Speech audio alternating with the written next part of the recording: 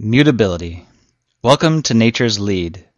This is a podcast available at natureslead.com that both examines and inspires a certain approach towards life that is based both on personal philosophies and on the writings of people such as Emerson and Thoreau.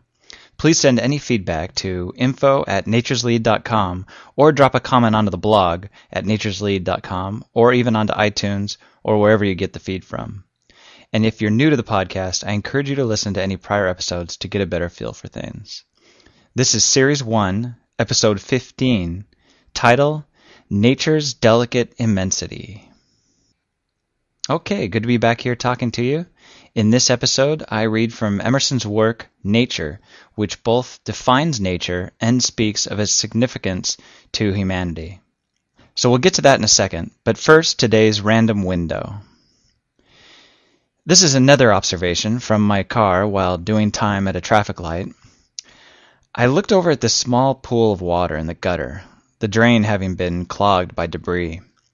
And in the twilight, I saw the gentle ripples on the surface sweeping over the reflection of the towering roof of the gas station, the lights having just been turned on with the coming darkness. I've seen this gas station 1,000 times, but the water, the natural window of that pool, enveloped that steel and concrete into a digestible painting. It softened the bristled outcroppings of commerce into a mere distant reflection, an unreal impression that found beauty in the impossible. On to the main topic, nature's delicate immensity. In 1836, Emerson wrote a groundbreaking essay simply called Nature. He is very direct and uplifting in his language as he evangelizes a new approach to our lives and to the natural world. This is one of my favorite works by him, and in this episode, I'll be reading many lines from the beginning section of the essay. There's so much to consume and to understand in its density and freshness that just the first couple pages foster revolutions in one's mind that must be fought and won before turning the text. Let us then start near the top, as Emerson begins by first defining nature in his eyes. Philosophically considered, the universe is composed of nature and the soul. Strictly speaking, therefore, all that is separate from us, all which philosophy distinguishes as the not me, that is, both nature and art, all other men and my own body must be ranked under this name, nature. In enumerating the values of nature and casting up their sum, I shall use the word in both senses, in its common and in its philosophical import. In inquiries so general as our present one, the inaccuracy is not material. No confusion of thought will occur. Nature, in the common sense, refers to essences unchanged by man: space, the air, the river, the leaf. Art is applied to the mixture of his will with the same things, as in a house, a canal, a statue, a picture. But his operations taken together are so insignificant, a little chipping, baking, patching, and washing, that in an impression so grand as that of the world on the human mind, they do not vary the result.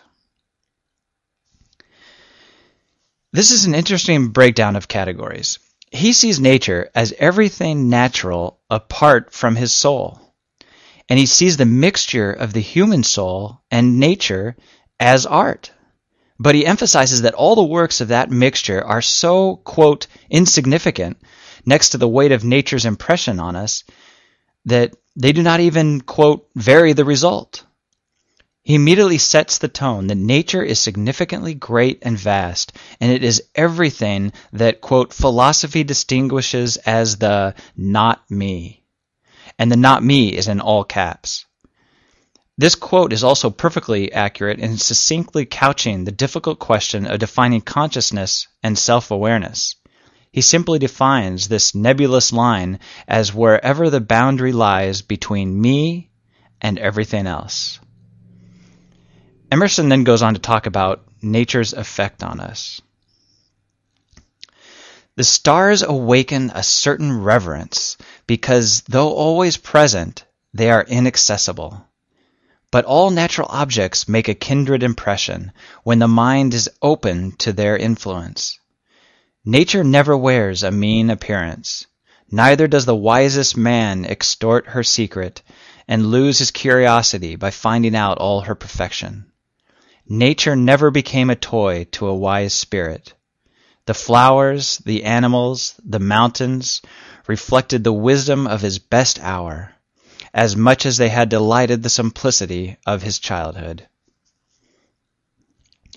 This last line, I feel, touches on an important dichotomy in his fleshing out, so to speak, of nature.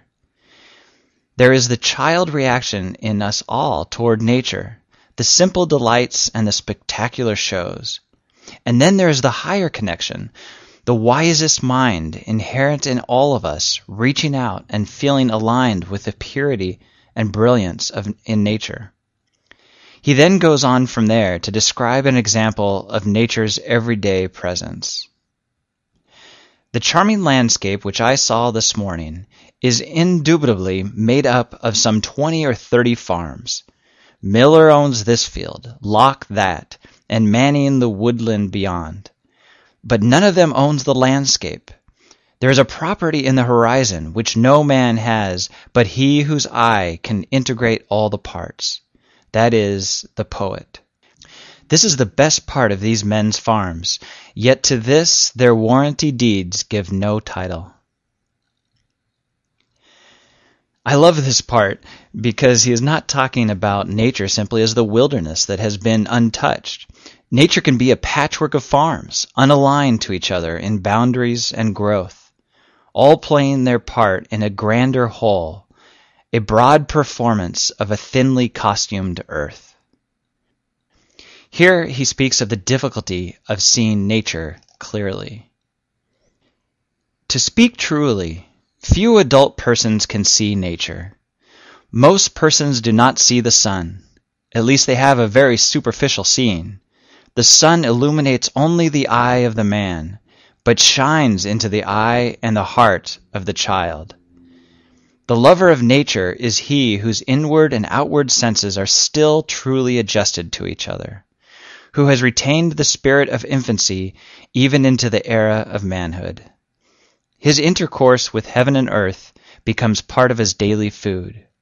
In the presence of nature, a wild delight runs through the man, in spite of real sorrows. In this last bit about the delight trumping the sorrows, he is implying that the connection made with nature is more powerful, more electrifying to the soul than anything troubling us in our individual lives. I must say this constant pounding of nature's weight by Emerson and by me in this series is necessary for the simple reason that the subject is just not part of our cultural dialogue. There are cultures out there that are founded on this weight. The Native Americans' religion revolved entirely around nature and the animation of her character. But we, the current legs of the land, in true Western European tradition, have become civilized. Nature has been defeated in our small minds, a battle fought hard by the only side that saw a battle. Therefore, we can now dismiss nature, a trivial outsider, outcast beyond the city walls, doomed to live out her days among the 99% of the earth we have locked out. Humanity complicates itself into an inward spiral of tightly bound eyes, committed to the end, dedicated to following its tail, and nature stands alone, outside, nose pressed to the glass, watching us play against our hearts. But guess what's uplifting? Guess what's so beautiful about this arrangement? We know. You and I know. We know there's more to life than this. We know that there's more than lunch breaks and time cards, handshakes and polite conversation, hot news events and political debate. There's something out there and something inside that carries our hearts to, perhaps, our highest purpose, to feel life and to feel nature in all our wisdom and innocence. Listen to these words by Emerson that embodies the beautiful weight of nature. Crossing a bare common, in snow puddles, at twilight, under a clouded sky, without having in my thoughts any occurrence of special good fortune, I have enjoyed a perfect exhilaration. I am glad to the brink of fear. For Emerson, for us, these are the great moments of life. We are so fortunate to be able to experience nature with almost no risk. We live in an age where it is so available, so easy, that it is forgotten. I, for one, will not forget. I can catch a glimpse of a clearing on my drive home, and I am refueled. I think we all have that in us. We all have that ability to open up and to allow ourselves to be taken away into nature's delicate immensity. That brings us to a close. So until next time, I wish you well, and don't forget to follow nature's lead.